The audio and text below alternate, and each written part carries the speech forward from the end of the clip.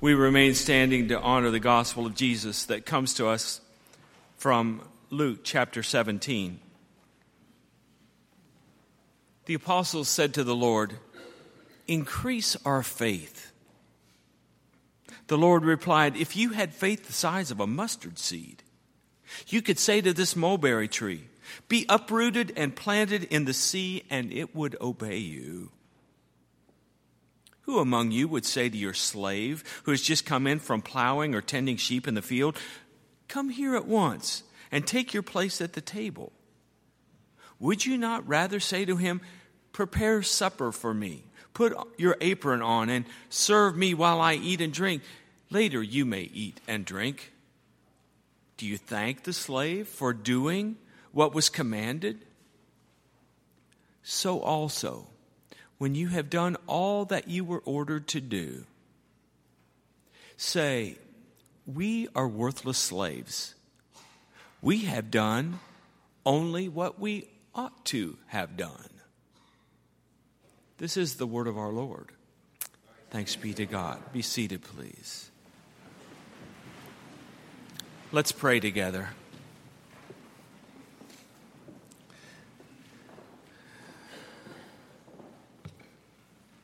We pray that on this World Communion Sunday, our eyes may be opened and we may be given the gift of seeing more clearly, following more nearly, and loving you more dearly, God. For nothing else really matters. All of this really is ritual and metaphor until we get to you and your great mystery of love. And then we are talking about miracle and transformation and the possibility of your kingdom coming on earth as in heaven. It seems a tall and impossible order, which means it must be from you, and we thank you. Illumine our minds, our hearts, as we think together on this ancient text. In the name of the one who came for us, even Jesus the Christ, who makes us one, we pray. Amen.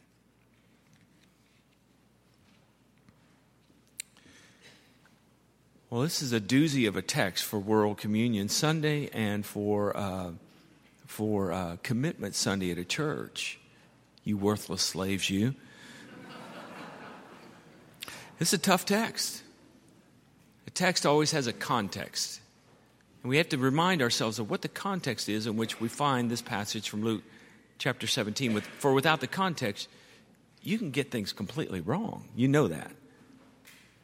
You could wake one day and see someone with a mask hovering over you with a knife. And you could assume it's a robber, a rapist, a killer. Or you could recall, I'm having gallbladder surgery, and the surgeon said that she would come by and speak to me before the surgery. It's all a matter of context, right? The context for Luke 17 is that Jesus is talking about money. When the church talks about money, we're not just about fundraising. We're trying to talk about the things that Jesus talked about. And in the Gospels, and especially in Luke, Jesus talks a lot more about money than he does about heaven or hell. But he's not just fundraising. He's not just trying to get the pastor to have a pay increase. That's not the point of this at all. The point is, our money is our energy concentrated. Our money is an expression of our life, of what we gathered and the energy and the resources we have. So really, questions about money is questions about our lives. What will we do with it? How will we live it? What do we finally trust in this world? Do we trust that God, who connects us all, has provided enough in this world so that everyone can have enough? Do we believe this really? Or do we believe in scarcity that says there's not enough, it's a dog-eat-dog world out there, and we have to compete with everyone in order to get what's ours because we're special and they're not. We're in, they're out, we're good, they're bad. It's a fundamental, foundational question that echoes through the ages. And in this text, I think Jesus is inviting us once again to trust, to believe, to have this thing we call faith. That this way, this truth, this life that's being laid out for us really is the only way, the only truth, and the only life. Well, it sounds great in theory. It's great on a Sunday morning when you've got a robe and a stole on, but it's hard. I know it's hard. It's hard for me. It's hard for you. It's not logical. Our financial advisors will never tell us to walk in this way and live in this way with our money. It feels completely out of control, which is when I begin to think, hey, maybe God's in this. Because it doesn't feel like it's about me controlling. It's about me trusting. And so when the disciples asked Jesus, we increase our faith, I think they're asking for something more than make us good churchgoers on Sunday morning.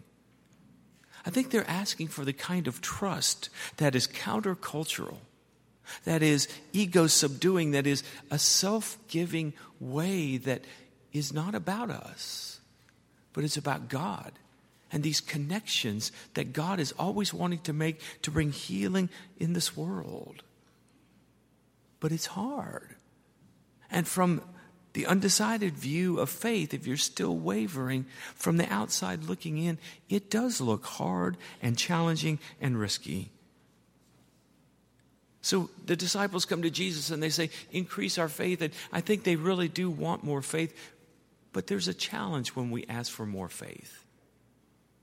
Because sometimes more faith means, make me a stronger, better person so I can be the hero. Increase my faith so that I can live in this way that will change the world. And Jesus' response to that is brilliant. Hey, all you have to do is bring the tiniest amount. All you need is the little embryonic cell of something that will grow to something no more than a shrub, a mustard bush.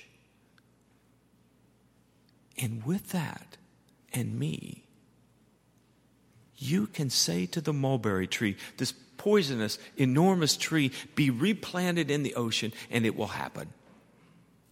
Whoa. How does that happen? When I was a little kid, I used to watch this TV show called Bewitched. Anybody remember that? Samantha would wiggle her nose and things would levitate and move around the room. Wouldn't it be nice if the world got re-landscaped? If mulberry bushes got planted into the sea just by the wiggle of a nose, just by the wishful thinking, by some good prayers. The truth of the matter is the landscape of the world has changed. When someone picks up an axe in the name of God and all that is good and true and sacred and begins to hack away at all that destroys and breaks down and divides and polarizes. This week in the New York Times, Charles Blow, writing about racism, says what took 100 years to grow may take a long time to fully chop down. You don't fight racism, he says, by plucking leaves from the top of a poisonous tree. You fight racism by taking an axe to the root. As you know, part of what we're called to in the year 2016 and 17 here at Highland is to uproot the trees of racism and white privilege under which we've sat so comfortably all these years. But it's not only racism. It's not like we've got our lives together and now all we have to do is go address the problem of racism. Racism is our problem. It's us. And it's more than just how we deal with people of different ethnic groups. It's about how we feel in our own skin and how we live as people of faith. And it's not just about racism. It's about anything that divides or polarizes or has people pitted against each other as we seem to be so badly these days. We're living in this kind of hurtful hell that has us anxious as election day draws near, that has us anxious about the state of the world, that has us anxious in our homes, in our marriages, and where we work.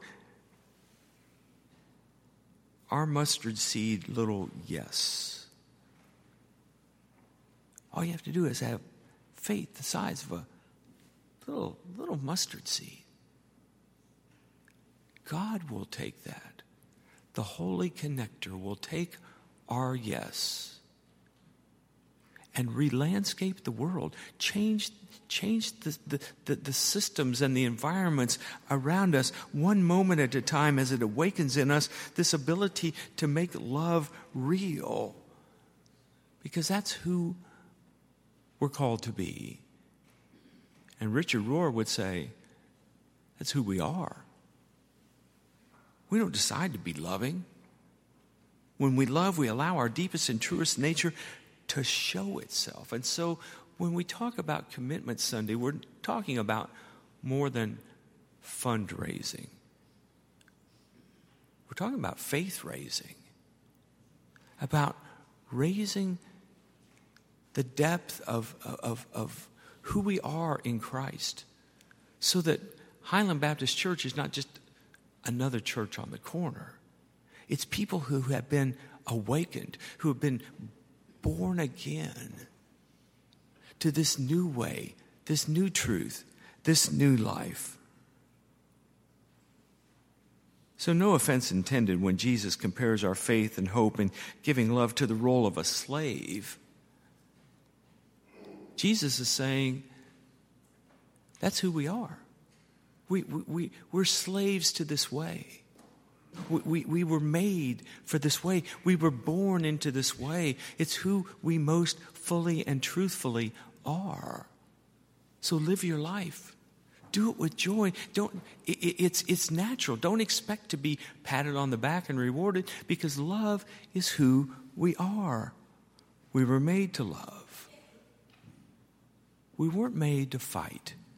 We weren't made to divide. We weren't made to resent or resist. We were made to be the children of God. Rohr says love is where you came from, and love is where you're going. You can't do anything to attain it or work up to it. All we can do, he says, is allow ourselves to fall into it, this sacred love that is God, and to let it live in us.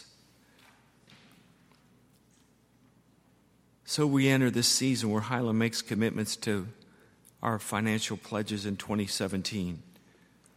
Part of this is the sustaining of this wonderful church that many of us have loved for some years. To say yes to helping change the landscape of Louisville and beyond, which is what we're doing. We're raising up children and youth who are becoming disciples of Jesus, are going out into the world. They're going to Atlanta and Chicago and Detroit. They're going to D.C. and Tanzania, and they're going in all kinds of places to do this work of love, and they're coming back, and they're helping us see more clearly. My goodness, we're all connected. We may speak different languages. We may have different points of view. We may see the world differently, but that's good. Not bad, it's good. It's God's great diversity, and this church is helping to nurture people who get that. But Commitment Sunday is not only about helping to sustain the life of this church. Even more foundationally, it's about reminding ourselves of who we are. Who we are. We're not this building. We're not even this tradition. We are people of God, touched by God's love in such a unique way that we give money, that we show up, that we allow ourselves to be changed, that we allow the landscape of our lives to be changed and made whole in God. Would you be willing to do that today? To open your life to God, to find that love kind of welling up from within you and connecting to something beyond you, and growing and changing everything. Really, everything. May our commitment to this holy work at Highland reflect our faith and our hope that love given heals and grows and blesses until the kingdom has come and God's will is done on earth as in heaven. Let's pray together. May we this day so open our lives to you, O God, that when we open the doors and end this form of worship to begin the worship of our lives, we might be so ready, axe in hand, to re-landscape your world as you dream it to be. Thank you for this moment. Thank you for this table. Thank you for the community gathered in many and varied ways, connecting to you and thus connecting to us. May we feel their oneness with us even as we gather in this time and space. May we feel their presence with us as well. In the beautiful name of Jesus, who makes us one, we pray. Amen.